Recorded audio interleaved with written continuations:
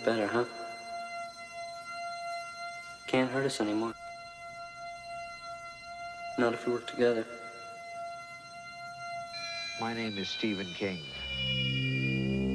Welcome to Filmstrip, and our reviews of selected works of Stephen King featuring Nick. Okay. Show me. And Jay. That's funny, buddy. Real funny. These podcasts will be spoiler-filled and contain in-depth discussions of the plots, characters, and themes. All content used or discussed in this podcast is the property of the respective owners and used under the Fair Use Act, Section 504, C2, Title 17. We'll show those shitters what we can do. I'm gonna scare the hell out of you.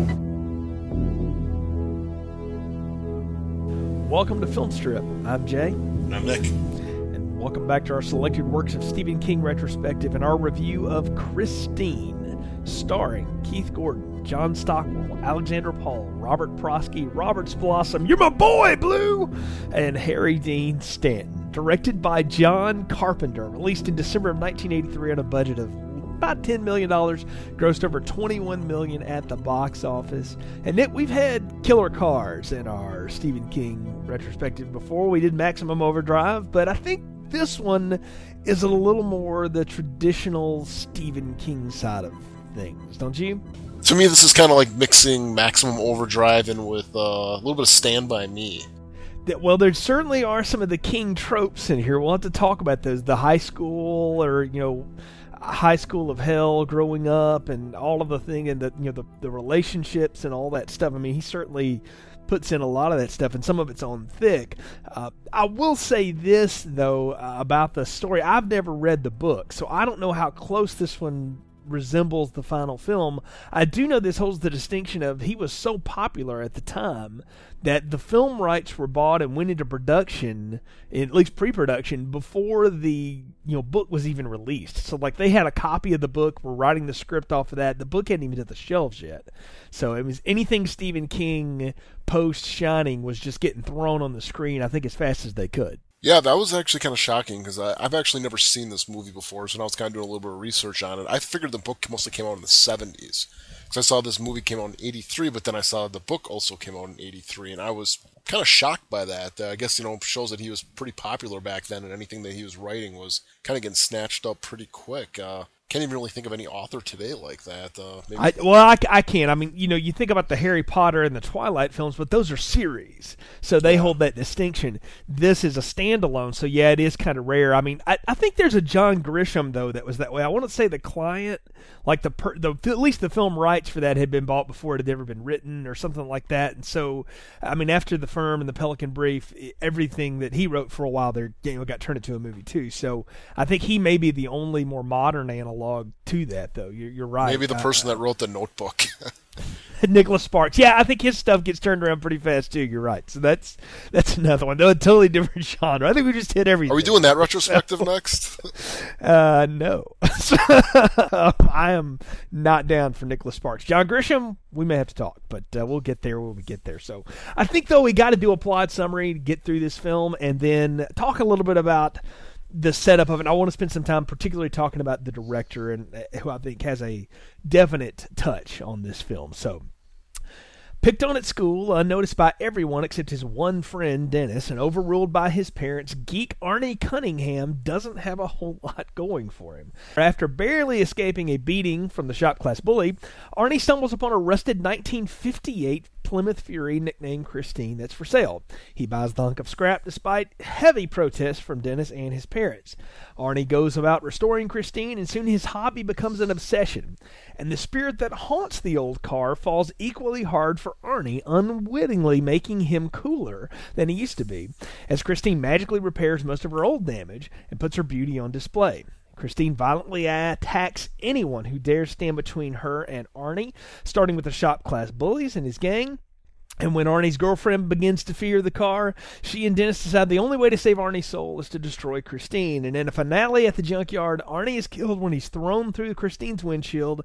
Dennis runs over the possessed vehicle with a bulldozer, sends it to the car compactor, reducing Christine to a small cube. But in a last shot, we see the bent grill of Christine slowly starting to move back into place, and the radio flicking on, implying she may not be dead after all. And that's a pretty concise plot summary for what happens. We'll get into more of the detail as we go through this, because I do think this is a film that lends itself well to being, sort of walked through as the acts occur. But I want to start with the director here. First time on Continuous Play, John Carpenter.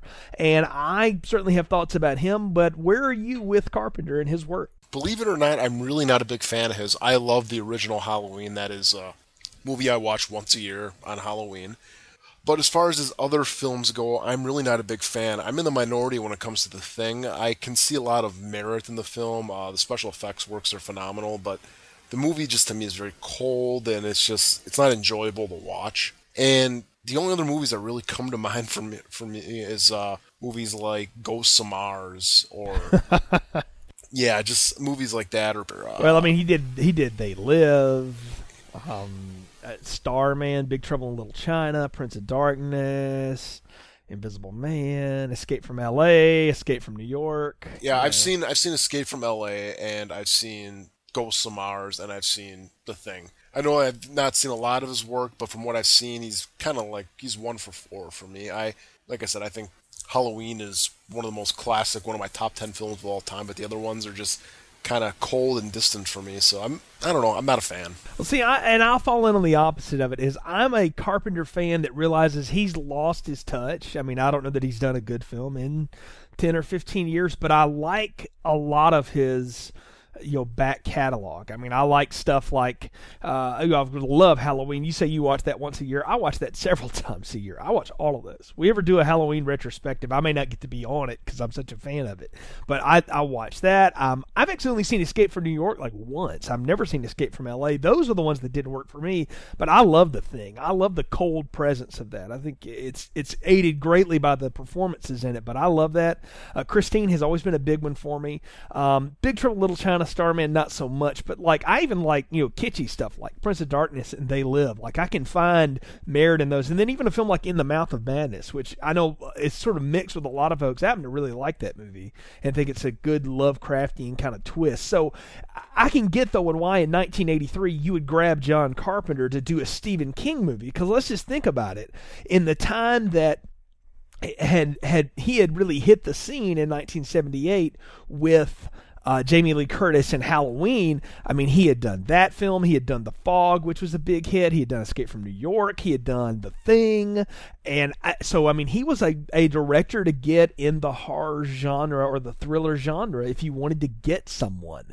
And I've never read the book, and I assume you haven't either.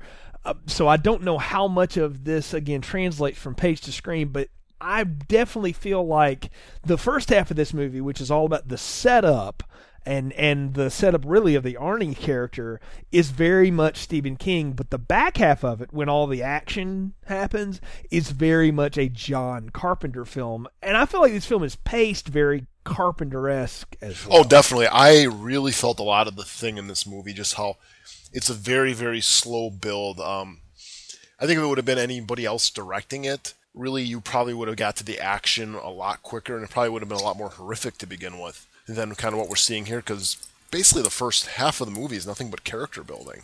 You're getting to know all the characters. You get to know Arnie, you get to know Dennis, you get to know the bullies, you get to know all these kind of background characters. You get to know, the guy from Mrs. Doubtfire, what's his name? I forget the actor's name, but you get to know him. The grumpy shopkeep is what you want to call him, and yeah, that's what I just want to start out with saying is I was actually really impressed with that watching this movie, was just the amount of time it was taking.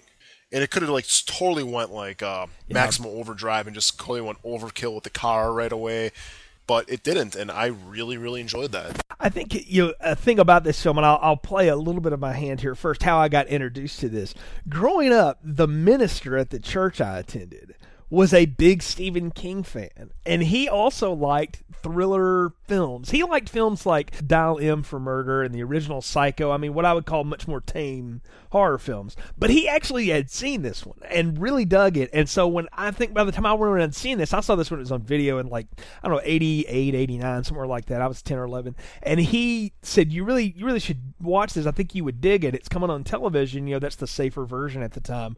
He said, watch it with your dad and see what you think of it. And so I wound up watching this with them, and he and I have had several conversations about it. And it always struck me that this was the one that he really went to. And he said the same exact things about it, though, that you said. That it's the way it's paced and the way that it doesn't go over the top with its gore, and that it's just done in a way that it actually makes something that is a ridiculous concept, a haunted car chasing people, and the way it chases them down and kills them, it takes that and makes it really suspenseful. And it just works. And for a film that is, I mean, let's call it now, Nick, it's 30 years old as of the time we're recording this podcast. And it feels just like it was set up, a few weeks ago and shot as a period piece from the 70s, because it's set in the 70s. And I think that's a smart move by everyone involved. And I got to say, we've talked a lot about King's style and the way he likes to do things and stuff. And I really dig the way most of this unfolds and how he introduces this character, or the three main characters, Arnie, Dennis, and Christine. And I don't know, I just really enjoyed that each of them got a real evolving arc, and that first act is really long because, like you said, it's all set up.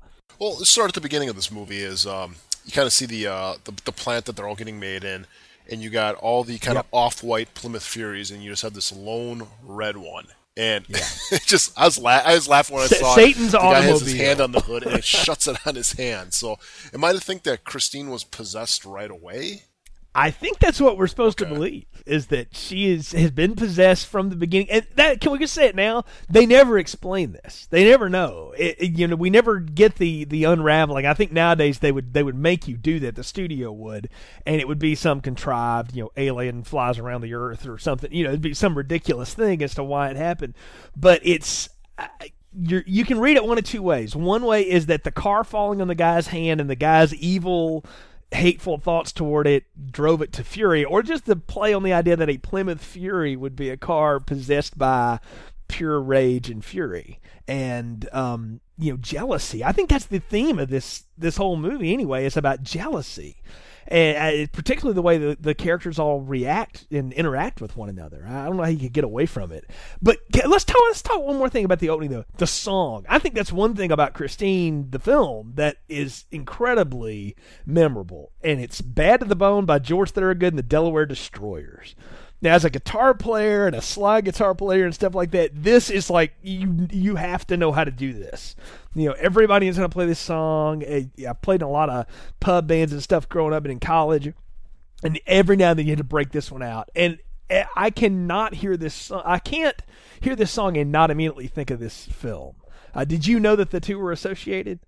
No, I didn't know this song was in this film. I hear the song, I automatically think Terminator 2.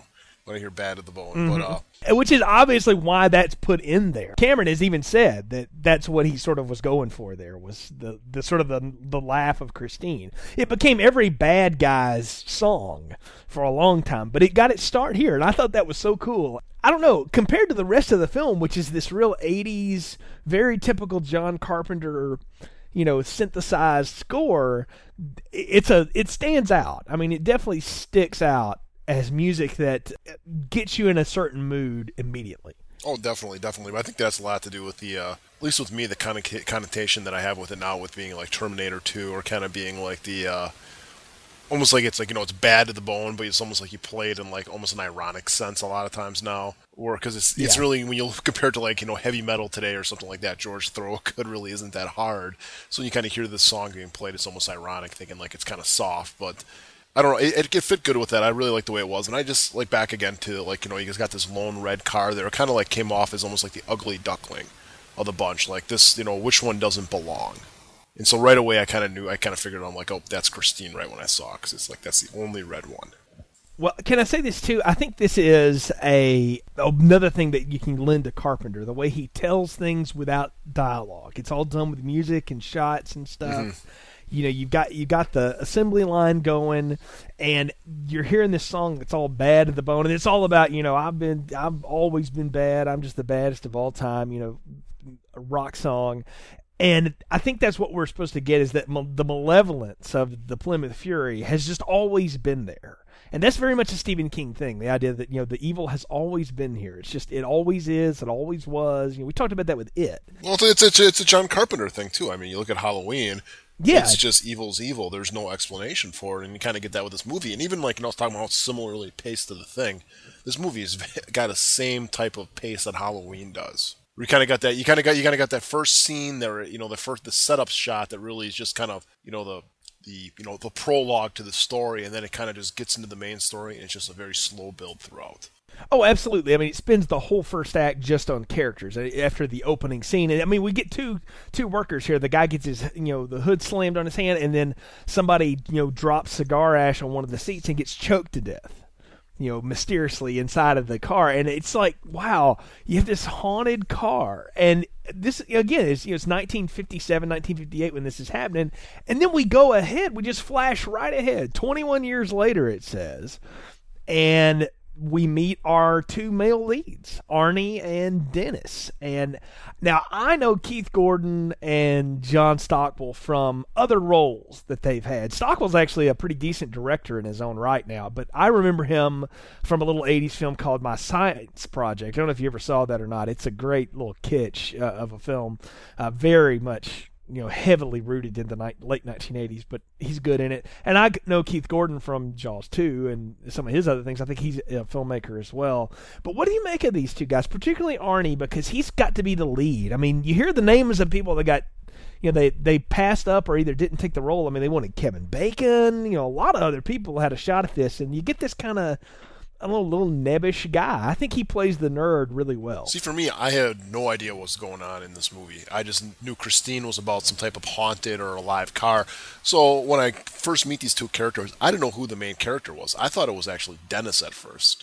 Because a lot of times in these horror movies, you're looking at like something like Fright Night or something like that, where you kind of got the main guy and then his nerdy friend. And I always thought Ernie was just going to be kind of the nerdy sidekick that's probably going to get killed towards the middle of the second act. Right, it'd be like if Evil Ed was the star of the Fright Night film. Exactly. Because I was I was surprised as we kind of get into this the second act of this movie that Arnie's the main character. I was actually kind of shocked by that it was like, wow, he's the main character. Because if you would ask me when I started watching this, I'd be like, he's going to be the first one to die. I was shocked by it. Well, you have things that are connected to each other that don't seem to really be connected at first. And I'll go back to Halloween for just a second here. You have the opening of Halloween, and then you have the breakout at the sanitarium. That's the beginning of Halloween. And then the next day, when we meet Jamie Lee Curtis and her friends, for about 15 minutes, you don't know why you're watching this people if you don't know what the story is and you've never seen it before. So it's like, what do these things have to do with one another? I'm listening to somebody talk about fate in school, and and in this film, I'm watching these two guys walk around, and I'm beginning to wonder, I'm like, okay, clearly Dennis is Arnie's only friend, but how did they even get to be friends? And it's dropped through there that they grew up together, and what it sets up is that Dennis is, he comes off as like the only jock in school that anybody cares anything about, but that he actually is a decent guy. And that even though he is much more popular, much better looking, runs in a better circle, he doesn't just leave Arnie in the dust, which is the trope of high school, right? That, everybody's got that one friend that everybody's like, how in the world are you friends with those people? And you get the idea that Arnie is that for Dennis. But it's easy to see how Dennis could be the lead in the film because he is the better looking one. He is the charismatic one. And Arnie is this, little nebbish nerd. Oh, yeah, definitely. I mean, we get into the first kind of main scene, I guess, of the movie is when they're in auto class. And you get, swear he was John Travolta at first. Oh man, did the guy not look like him? Swear, William I was just like, John Ostrander. Travolta's I've in never this heard movie. of him. Yeah. I know. He is so the guy from the Sweat Hogs. I mean, they ripped that right out of there. But for me, again, I will give this movie props again because you get this scene in the movie, very Stephen King-esque, where you got the bully, the switchblade, and he pulls it on these guys, and he's just completely, stabbing the guy's lunch, and you can tell this guy's probably made their lives a living hell for a while now. And I'm sitting there back going, okay, yeah, we got the standard bully that no one ever does anything about. But no, the teacher comes in and handles the bully. I was, again, shocked by this because it was like, wow, they're actually dealing with the bully in a proper way, a real-life way where the teacher's like, enough of this, empty out your pockets because I want to see what the hell you have in your pockets. And sure enough, he's a switchblade, and what happens? He gets, suspended or expelled from school. And it's like you watch some movie like It or whatever, you got the bully pulling out a switchblade, and no one does anything. It's just like, it always took me out of it because it's like, there's no time in reality that this type of behavior would be, commonplace or not, handled. And I was really, very surprised that a Stephen King movie, actually handled the situation in a realistic manner. And again, it was just setting me really off. It's just showing that this movie is just, like I said, I think it's just a lot better paced, and it just had a lot more better character moments than the other Stephen King movies that we've talked about so far. Let's talk about two that specifically have main bully characters in them. Stand By Me, Ace and his hoods would have probably been dealt with at some point, you'd think, to do some of the things that they allegedly had done to be what they were in that film. And then like a guy like Henry Bowers, I mean, he'd been held back a few grades, but at that point he'd have been sent off to boot camp, right? Like in real life, there's no way that someone like that would have just been allowed to exist. And I think what they're trying, and what the answer for those things is always in the Stand By Me when there's no explanation to it.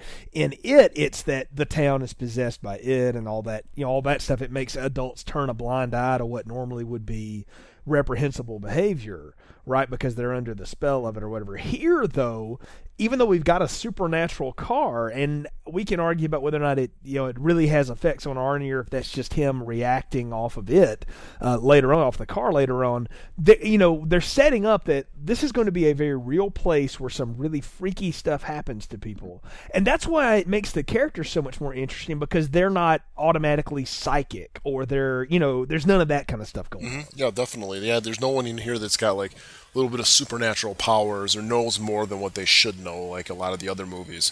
And even when you get into Arnie's family, I mean, his parents are kind of, tight asses and stuff, but again, it's more of a realistic, I think kind of a realistic portrayal of families during that time. Even now, I mean, you got the mom, the overbearing mom, and kind of like the laid-back dad who's probably kind of tired of the wife's stuff, but just goes along with it to, save grace and everything. So, yeah, I mean, I just thought like a lot of the characters, the way they have set them up in this first act, were very realistic. I don't know that that it's ever true, but it's almost like John Hughes was heavily influenced by the portrayal of parents in this film, because they're completely worthless people. Like they're some of the worst parents ever, but not at their own fault. And like Arnie calls it out. Even he said that they can't stand the fact that I'm growing up and stuff because it just reminds them of how old they are. And it's parents in the midlife crisis, and they don't know how to relate to their son. They don't even really know how to deal with him, and so they just try to control him, and that's how every kid feels at But the thing though is, anyway, I'm sure right? you had friends growing up too that had parents like that, where you're just kind of like, man, made you think, like grateful for your parents and stuff when you go and have dinner over at their house. But absolutely, I mean that's exactly what you think about with these things. So I agree. I mean, yeah, that's true. I mean, I don't, hold on a second. Very strange. Okay, hold on just 1 minute.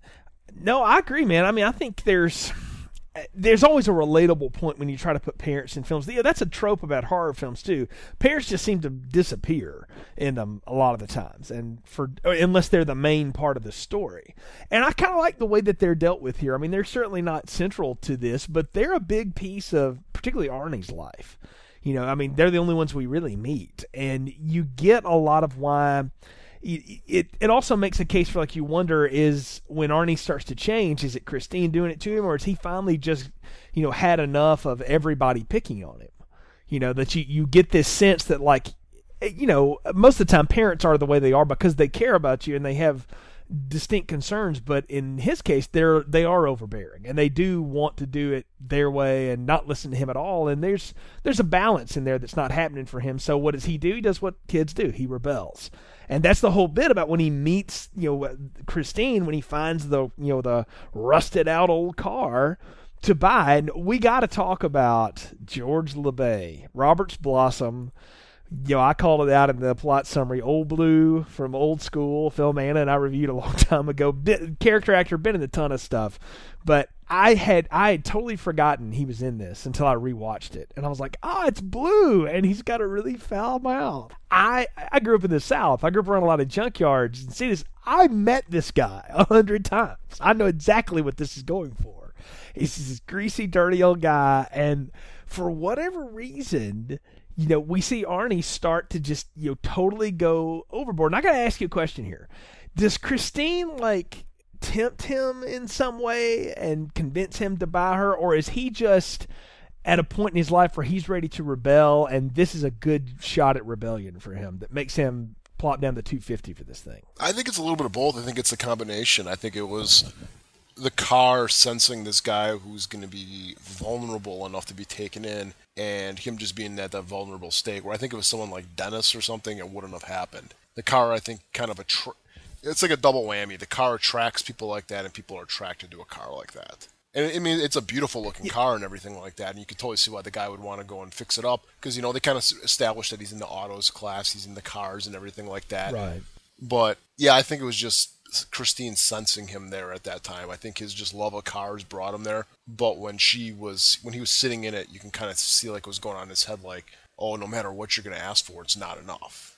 He just had in his mind that he had to buy the car. Right. And it totally went against the type of character he seemed to be up until that point, where, even Dennis was shocked that it was you're buying this? It's not like you to do this and everything. So I think it was a little bit of both. Yeah. Someone who's usually contemplative, who suddenly decides to be impulsive, it automatically, signals something is wrong, something's going on. What are you doing? And I think it's really up to your interpretation. Character trope.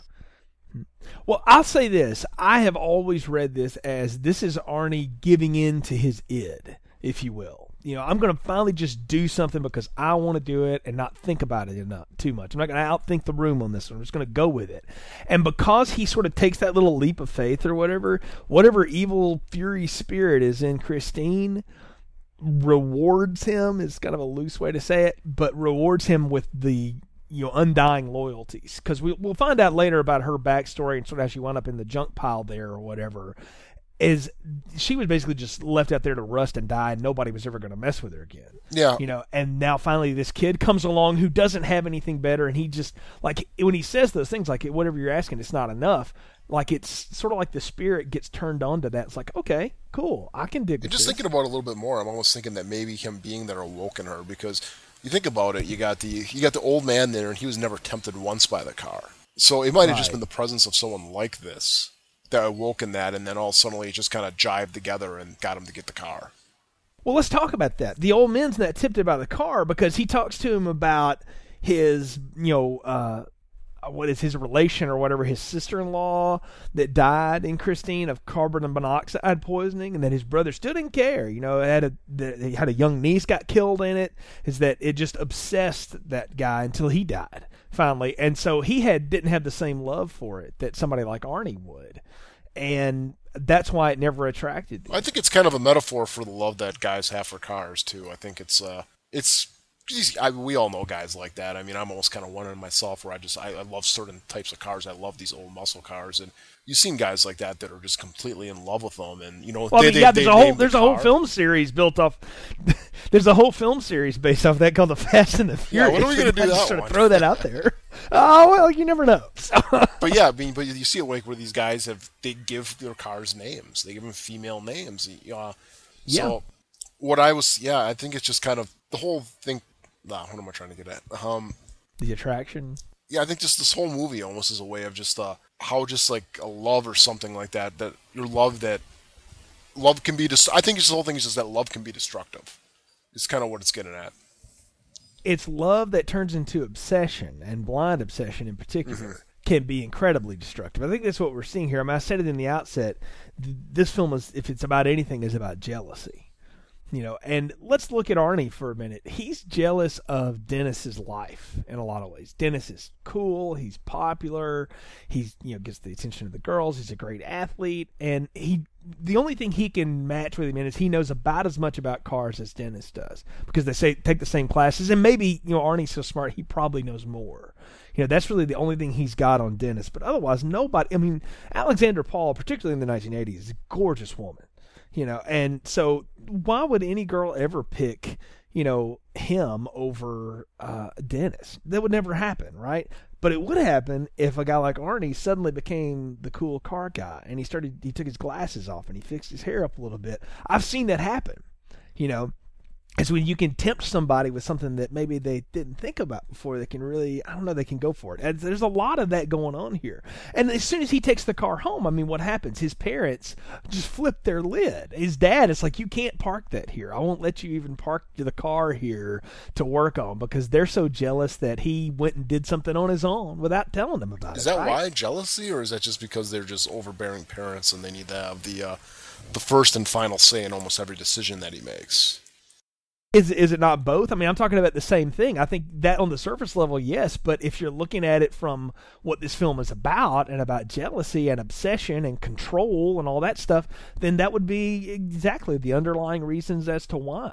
It also serves a plot point to give a place for Christine to essentially magically transform and nobody notice the old drunk's garage, and stuff like that. But I like it. I like it as the metaphor for what, the parents can't stand it, and so get it out of our sight, which essentially just drives Arnie even further. Well, you can almost look at kind of what we were talking about before. It's kind of like maybe this whole movie's just about love, and how it's kind of like a thin line that you walk down, that you sway one way, it goes into jealousy, and you sway another way, it goes into obsession. And I think kind of got the characters all kind of fall into one of those categories there. So, but yeah, the parent, he brings it home, and the parents completely flip out at him and stuff, and she's even yelling at the friend, and I'm like, man, if that was my friend's mom, I would have been like, screw you, lady, don't be talking to me like that.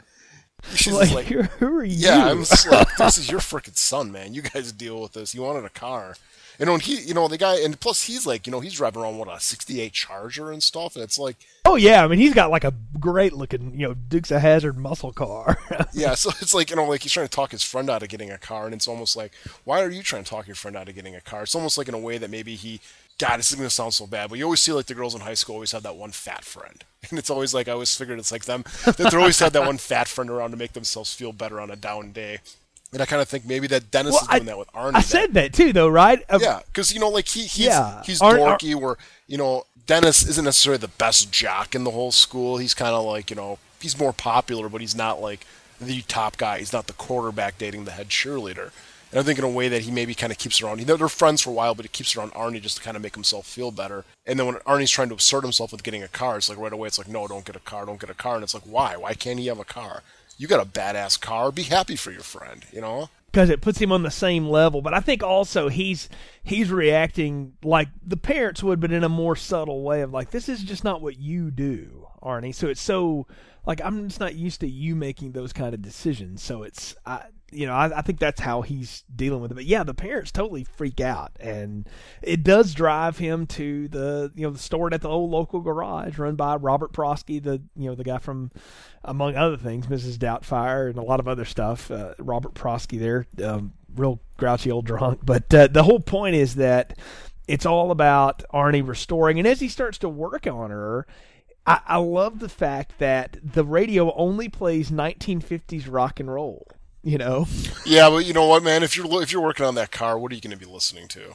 You're going to be listening. You're going to have the white T-shirt on, rolled up with a pack of Marb Reds in the sleeve, and you're going to be listening to 50s rock too. I think you're right. I think it's exactly what's happening. But I love that, though. And I want to say this. I know Michael Bay must have seen this film a lot, because that's entirely, how Bumblebee in the Transformer flicks communicates is by just picking random lines out of songs, sort of back and forth. And I can't help not think about that, even though I saw Christine long before that. When I see that in Transformers now, I'm like, oh, it's kind of like if Christine was a guy and not, completely homicidal. But I love how all the songs are, they're placed particularly. It's Pledging All My Love to You and all this stuff. And then later on, he has a fight with his girlfriend or whatever, and it's like, nobody can love you better than me. And then the guys come to beat it up. It's like, keep a knocking, but you can't come in. There's all of that. He plays all this 50s 50s rock and roll. And I'll tell another story again. I mean, I grew up listening to a lot of that kind of music with my dad. It's a love of his, is that old 50s rock and roll stuff. So driving through the country, fishing trips and stuff, we were always listening to that stuff. So seeing this brought back a lot of those memories. And I remember that. And I remember there were stations in the 80s that they played nothing but this stuff, which is now, I'm so old, the classic stations play 80s music now. That's how old I am. But in the 80s, they played 50s music. So I get it. But as he begins to restore Christine and kind of work on her, and stuff, the admiration starts to get mutual. And then, like, what is a pivotal scene in the film is he hears something crinkling as he walks away, and he starts to work on it, and he sees Christine start to, I don't know, like, help him along in the way that it corrects itself. That's kind of neat how that teases itself out, don't you think? Yeah, definitely. And I keep wanting to go back to the garage owner, too. It was, he brings in this, beautiful 58 Plymouth Fury, and it's like they're ripping on the car. I'm just thinking, what is wrong with these people? They don't see how really cool this car is. I mean, I am kind of seeing it as like almost like the car represents Arnie and himself, that he's just trying to fix himself up. He sees that he's just this rundown guy and stuff, and that he wants to be able to build confidence. And along the way of building confidence, everybody's going to try to bring you down. And I think that's kind of like everybody with this car. We're like, oh, it's a piece of junk. But Arnie sees what it can become, and I think it's almost like it's a metaphor for himself, because he can see what he can become as a person. And one could argue that in this film, Arnie restores Christine, and then Christine restores Arnie, or at least fixes Arnie. In different ways. They both I mean, fix he goes each other through the up. trouble.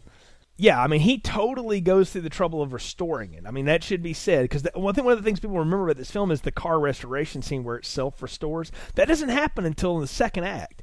Or late in the second act, really. So all here in the first act, Arnie works his butt off on this car to get it looking good, and as he does, he develops a different appearance. He takes away his thick glasses. He starts dressing in all black. He starts dressing like one of the cool guys, and starts dressing like one of the bullies that got kicked out of school. He almost adopts, fake Travolta's look a little bit, which I'm with you. Like, if you're working on a car like that, how could you not start dressing, in what you would consider to be cool from the 1950s, which would be black leather and stuff like that. I think it totally fits. Even up to this point, this movie is not a horror movie at all, because nothing has really happened.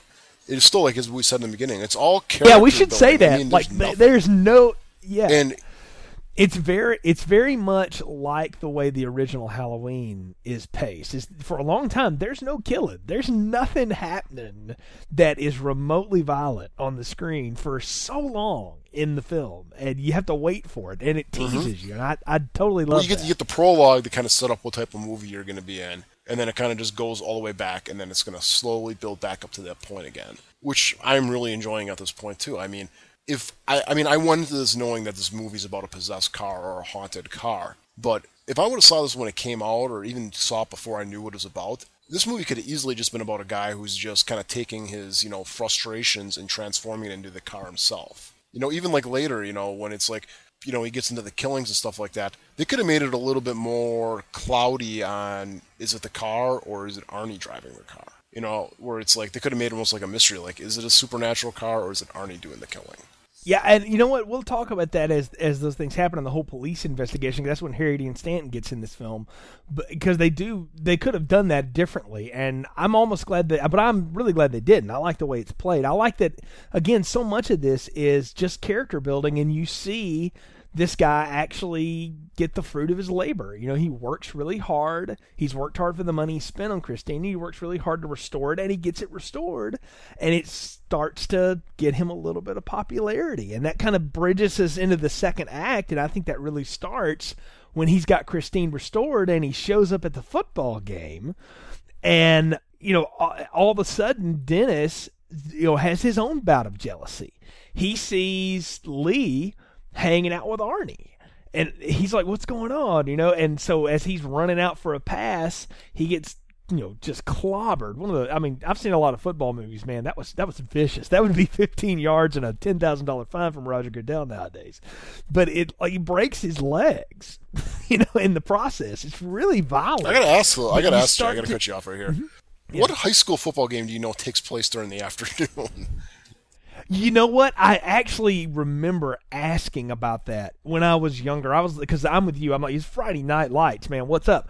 But in the Northeast and a lot of places, the weather is so cool and cold during the evenings that it's hard to stage games at night, or they don't do it as much. This is before AstroTurf became really affordable and such like that. So they used to do games on Saturday afternoons. And like my folks remember when like the big homecoming game and stuff was always a Saturday afternoon affair. It was before cable television and college football took over everything, really. But there are places that still do this where the game is, Saturday morning. It's not on Friday night. So I'm with you. It's strange, but Is this probably why most of the college players come from the West Coast, South, or Midwest? You never hear about the Northeast. that's why Northeast produces hockey and basketball players. Yeah, they're cut out of some pretty thin skin over there, from what you're telling me. It's a little different. It's a little different, but like I said, I totally buy that. But what do you make of the way it's set up, how Dennis gets hurt? Because the way the music plays, and of course once you know the film and know what it's about, it's almost like Christine caused him to get hurt, but I don't see it that way. I think he got hurt because of the overriding lesson here. Jealousy will cost you, and particularly when you cross Fury. You know what I mean? Yeah, definitely. I mean, Christine caused it overall when you're looking at the big picture thing, because she transformed Arnie and that caused the whole thing. Kind of like, a trickle-down effect. But yeah, I mean, the whole reason why his legs got broke was because he was looking at the girl as opposed to looking at the football. And I think it kind of goes back to the whole thing too. You're talking about jealousy, just like what you're saying, where it's like he's taking his mind off of what he should be focused on for something that's completely trivial, something he's completely jealous of, and he ends up getting hurt because of it then. Yeah, I mean, it's another thing. It doesn't even show the car doing it, which is great. It focuses on the car, but you're still kind of questioning. It's like, well, what's going on with this car? He's not really coming out and saying this car's possessing you. Yeah, exactly. Like you don't know. Of course, Buddy sees Arnie and Christine at the football game, and of course he becomes, totally enraged. Which I'm like, you got expelled from school. How are you even at the game? But I guess it's public, so they're not going to monitor it that well. They decide they're going to take it out. Arnie goes and here's the thing that gets me. Arnie has restored this car. It's gorgeous. And his folks still won't let him park it in the driveway? Does it leak oil? What's the deal? I was like, that would improve your curb appeal, Dad. But I guess I just go with that, right? I'm thinking that they probably don't want him to do that because it's going to be, if they allow him to do it, it's almost like they're accepting the behavior that he put forth in the beginning, where it's like, interesting point. I hadn't thought of it that way. That's a good way to look at it. So, but the point is that the hoodlums break in there and they start absolutely destroying this car. I mean, they beat it to ribbons. One guy takes a dump on the dash. I mean, you talk about just of course it's the fat guy that does it. Of course, that's the one guy that would do it, right? Nobody else has got one in the chamber to go. Oh, yeah, he's always ready to go anytime. Can I tell you though, that is, again, having not read it, I don't know, but that feels so Stephen King. I've seen that in a number of his books, and it's the kind of thing his reprehensible characters would do. But I think what it's trying to do there is it's going to play with you as an audience member. You're going to have to decide, are you okay with what happens to these people because they are such jerks and because of the awful things they do later on? Because it's going to ask you to make a choice. This film does. In Halloween, it's always clear Michael Myers is killing people who, while they do things that aren't necessarily, all on the up and up, they're not necessarily deserving of death either at that point in the way he kills them. Well, that's what happens here with Christine. All the bad people start getting whacked after they do this damage to her. But I mean, they really do a number on her. And I love how at that point Lee is already kind of tired of Arnie and his obsession with Christine. So he's like, we can walk to the movies, whatever. Let me just go get my wallet. He goes inside and he sees the mess and he just totally flips out on her, right? And how about the way his parents react to it, though? We've decided we're going to help you buy another car. And, I mean, he gets his dad by the throat and calls him a motherfucker. And, I mean, I'm like, who is this guy?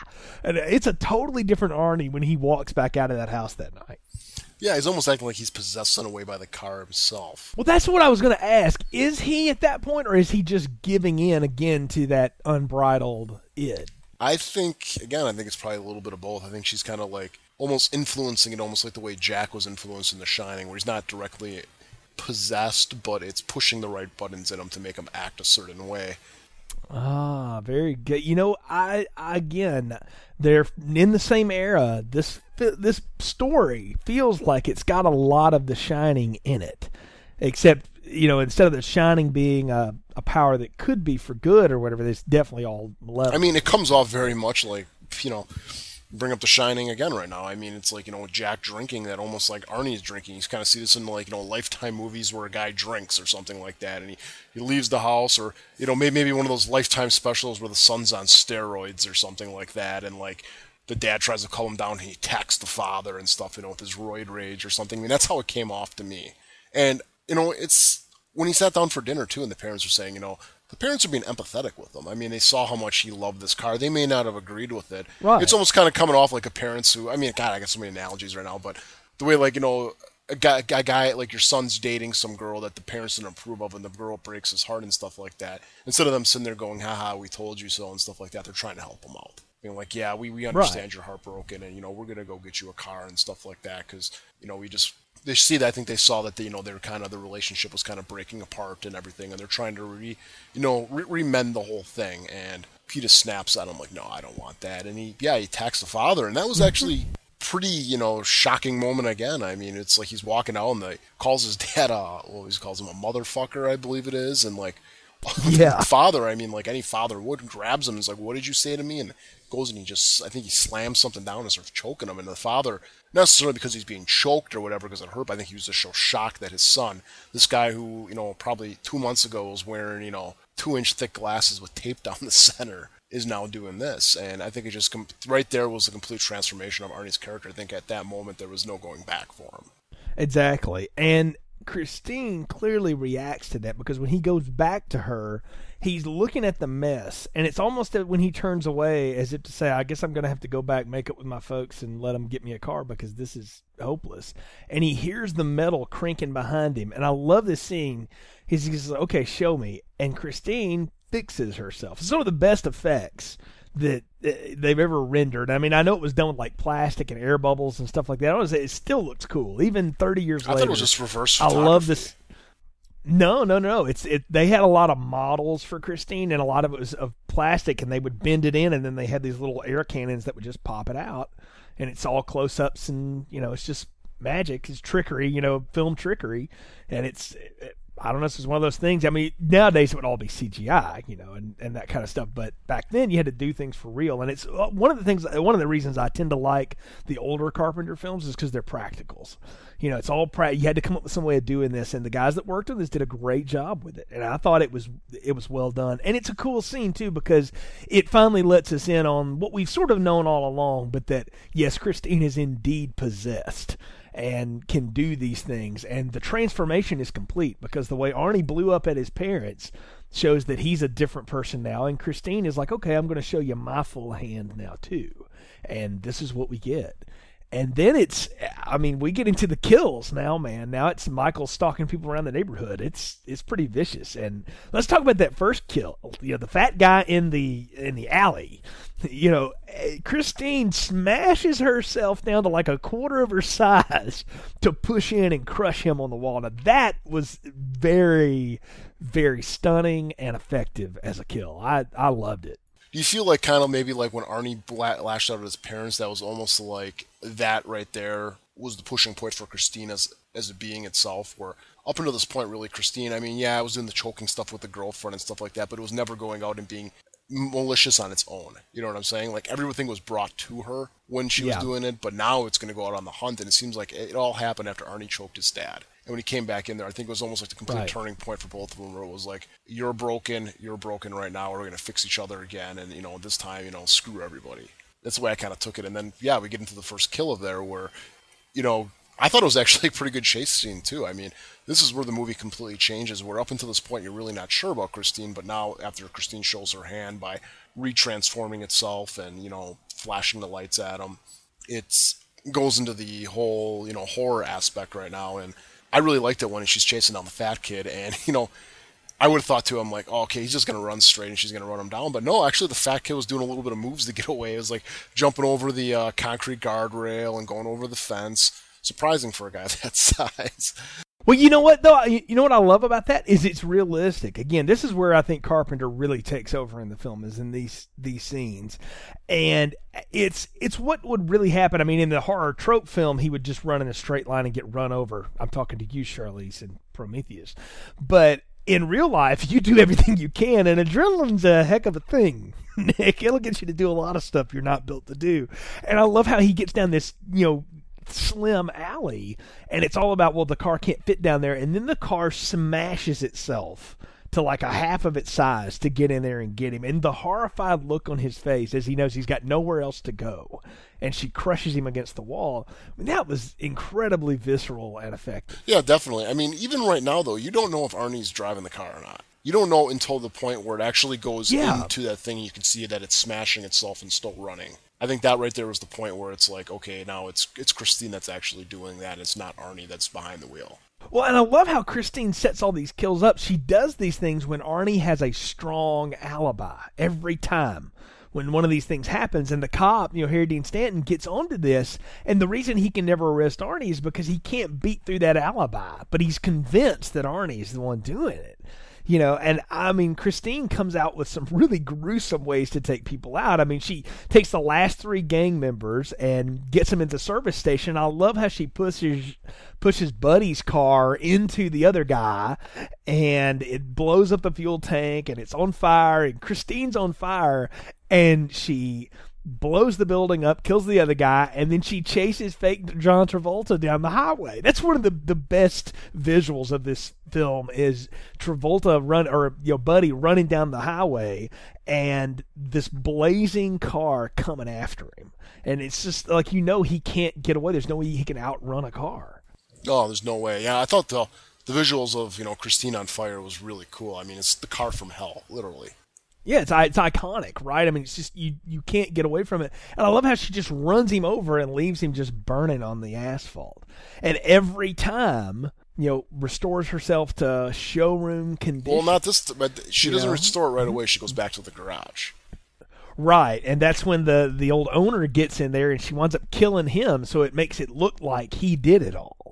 Which is, again, I'm like, man, Christine has got the whole plot worked out. I'll take care of all your enemies, Arnie, and I'll even blame it on, a guy who's, at this point, just been a jerk, but not for any other reason than he is one, and that way there's no heat for you, did it all for you. And I'm like, man, you talk about, like, messed up. Like, that's the ultimate, you talk about Lifetime movies, man, the obsessed woman who, I'll kill off all your enemies and then you'll love me forever, right? Because I'll blame your boss that, no one will believe, but they'll have no other choice. Now, at this point, though, I'm going to have to, this is where I kind of turned on the movie, though, is up until this point, the first 2/3 I thought were really, really great, but we get to this last third, and it didn't go the way I thought it would go, and I guess, a lot of times you can sit there and say that's good, but I really thought that the last maybe half hour of this movie really kind of cheaped out. I don't know if maybe they ran out of money or whatever, but it just seemed like it was just kind of dragging at the end, and there really was no climax at all. I mean, yeah, you got the friends like, oh, we got to save Arnie, but shouldn't the plot have been that maybe like he just finally figures out that he knows that Christine does this, and he looks at her and goes, I can't become this anymore. I got to go back and change who I am and stuff, and then he turns on the car. You know what I'm saying? Can I say this? Yeah, I totally get what you're saying. And I think in anybody else's film, but Carpenter and King's, that is exactly how this would go. If they remade this today, Arnie would Dennis would have died at the football game. Arnie would have to make this transformation and would take out Christine, and it may cost him his life in the end, but he would go out a good guy. But as it turns out, Arnie is totally taken over. But he goes out like a schmuck film. Well, yeah, but let's talk before we get to that, though. Back to your point, I like the fact that it wouldn't, in any other film too, the climax would have been Christine taking out all the bullies. That's the act 2, right? No, I like that she took out the bullies in the middle, but I think it would have been a little bit stronger if Arnie would have sat there and gone, yeah, I wanted revenge on him, but not in this way. When we finds out the one guy was basically ripped in half and stuff, and I think it would have been like, okay, they destroyed my car, they picked on me, but they never hurt me, really. But that almost happens, though. Let's talk about it for a second here. Arnie's on a date at the drive-thru with Lee, and he's starting to get real into her and close to her and stuff, and Christine starts choking her. She's like, no, you're not going to cheat on me after everything I did, after all those people I killed for you. This is what you're going to do? And he tries to choke her to death. And that's when she goes to Dennis for help, and they go and talk to Arnie, and that's when you realize that Arnie is totally given over to Christine the same way that she is, or that the car is about him. I actually liked that. I thought that was a good reveal because you get this moment of peace. Like, it looks like, okay, Arnie's going to be the cool guy now with the killer car. But no, he can't have anybody else. He can't have other relationships. And he still thinks he can. But what he doesn't realize is that there is nobody else but Christine. So basically, what it is almost a replay of The Shining at the end. Where instead of Jack Torrance, realizing the hotel's evil and he's going to, help his family escape even if it costs him his life, he becomes part of the hotel and ends up going out there to try to kill him, and he ends up just killing himself by his own mistake. And it's the same exact thing with this. Well, the difference in the Shining the film and the Shining the book. In the Shining the book, the first thing you said is exactly what happened. I know. I'm talking Torrance about realizes what happens. He blows the hotel to save his family, realizing it'll kill him. In the movie, you're right. He totally gives over to it and becomes the crazy Jack Nicholson character that we know. So I mean, it is the same story. Stephen King's often been, hammered on for writing the same story over and over and over again, and even borrowing the same exact things over and over again. And I can't blame him. I mean, look, if you know how to make a hit, make that hit. I don't want to hear your new crap cheap trick. I want to hear you play No Surrender. So you're saying instead of having it be a movie with Indians, you change it to be a movie with blue aliens that look like cats. Well, I mean, everything happens, right? Yes, exactly. I mean, it does come around. Boy, I've never connected Pet Sematary and Dreamcatcher in that way before, but I'll next time I watch Dreamcatcher, I will think of that. Actually, I was talking about Dances with Wolves and Avatar. Well, that'll work too. So, but point being here, you say the film starts to fall apart for you in the third act. I actually like this because, again, realistically, you've got two friends worried about your other friend. You're not just going to let him go. You're going to try to figure out what's up. And Dennis has been hip to the fact that there's more to Christine than meets the eye for a while. Yeah, but I got to say, though, what's on everybody's mind, though, is you got the Plymouth Fury, you got the 68 Charger. Why was there not some type of car chase at the end? Because I think that would have been the trope thing to do. See, I think they ran out of money or time because I don't think so. I think not at all. I think what happened is that there was a conscious choice made. One, the story doesn't go that way, but two, that would be the thing you do in Gone in 60 Seconds or Bullet or something like that from the era.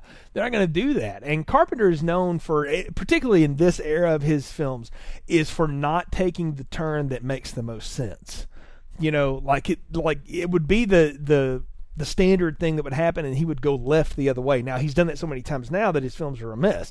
But back then, and particularly in this one, it works because it doesn't go down the same. I think in a way, though, like we've been saying, is that the movie has been very, very a slow build. A good slow build, but a slow build nonetheless. Right. But you can't even call it a slow build because it really didn't build towards anything. I mean, we talk about build. There's no climax. Yeah, there is. Hold on. I want to challenge that thought right now. There is a climax. The climax starts when Dennis. when Dennis carves into the hood of Christine. Meet me at the junkyard tonight. Darnell's tonight. And it's like I'm sending the message to both of you. Right now. You meet me there tonight, and we're gonna finish this thing.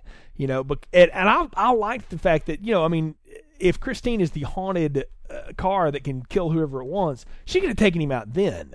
But she's like, okay, fine. That's how you want to play it, Dennis? No problem. And goes along with it. That is a climax. The climax is in the junkyard when it's pretty weak. Christine is chasing man. It's pretty weak. When Christine's chasing Lee around, check that out. Let's talk about that for a minute. You said a minute ago Arnie goes out like a chump. He goes out as Christine is trying to run through the office to kill Lee, and he gets thrown through the windshield and impaled on glass. That's not going out like a chump. He didn't do anything. He was sitting behind the wheel of the car. He's almost like, it kind of reminded me of Jim Carrey on the little bike in Dumb and Dumber laughing. It's like he's in the car, and it's like, you're not doing anything, man.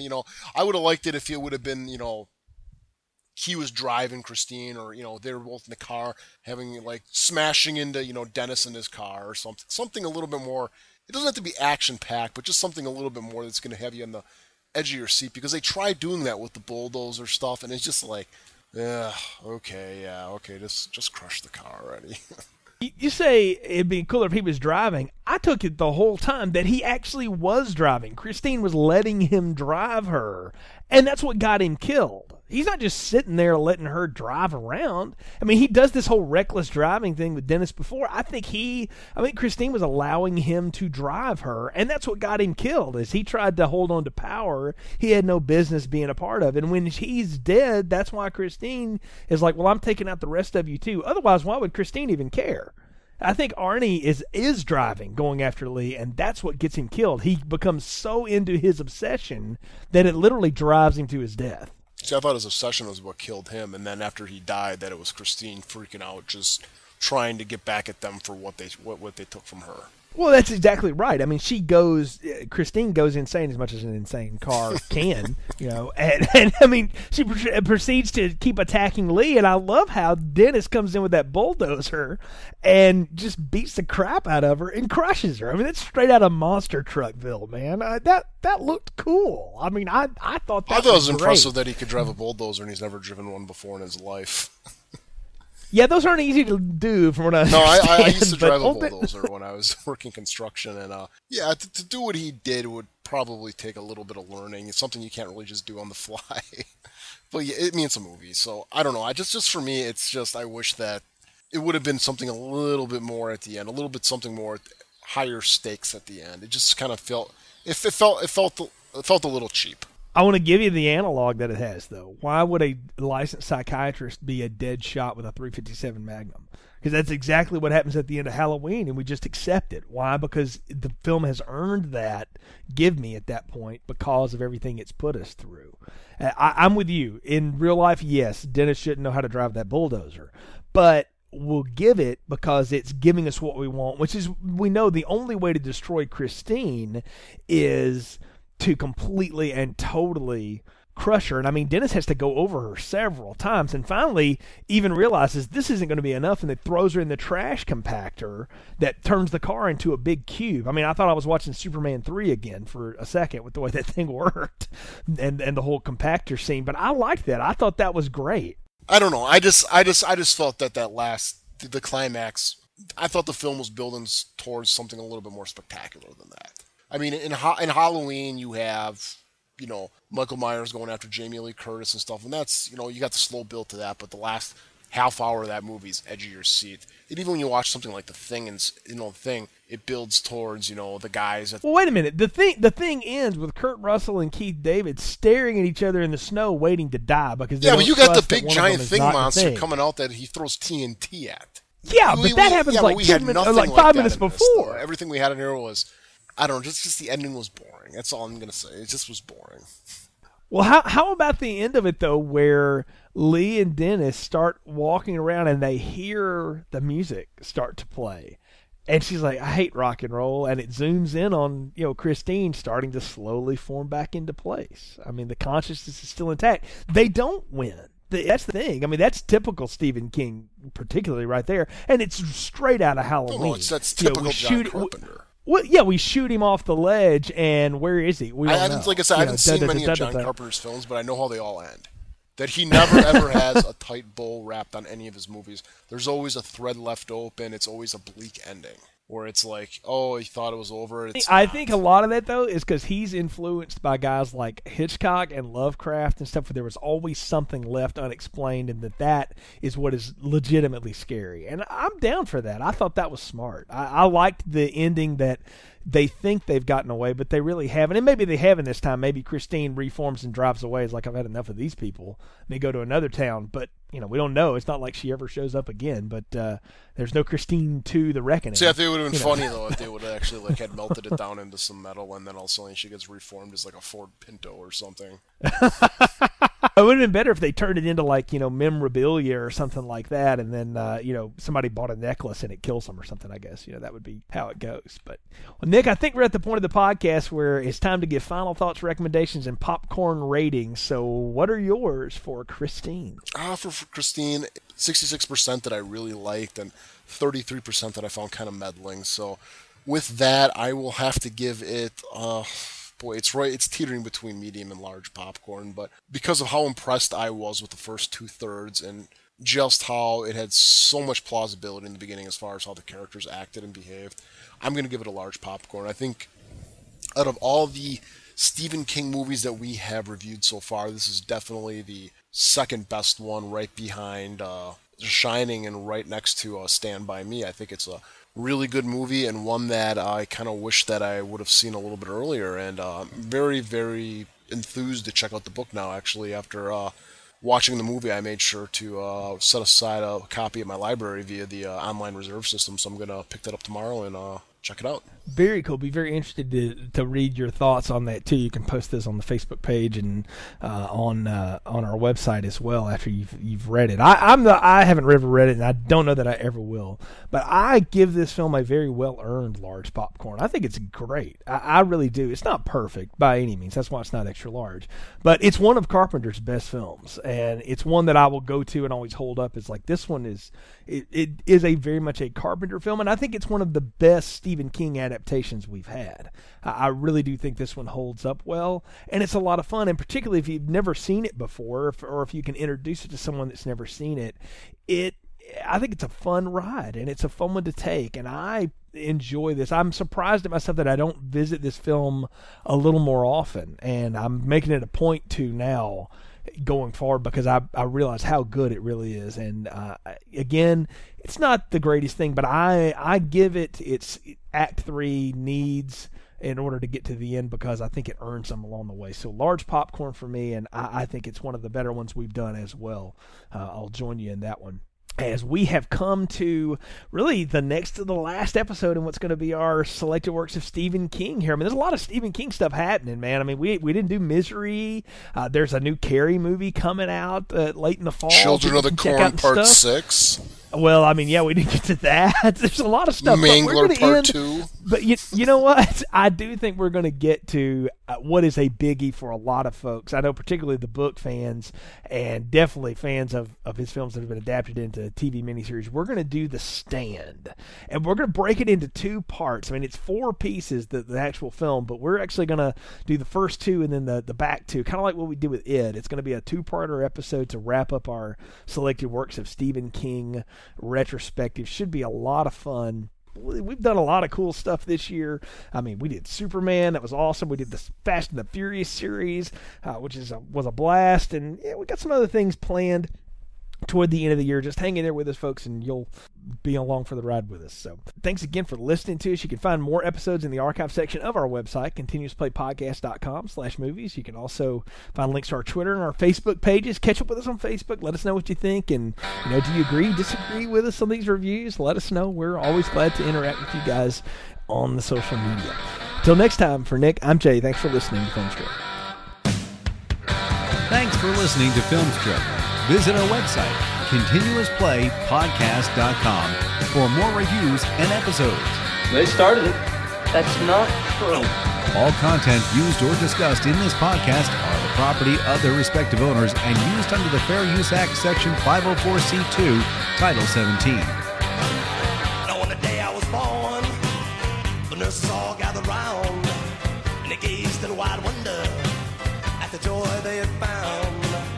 The head nurse spoke up, said, "Leave this one alone." She could tell right away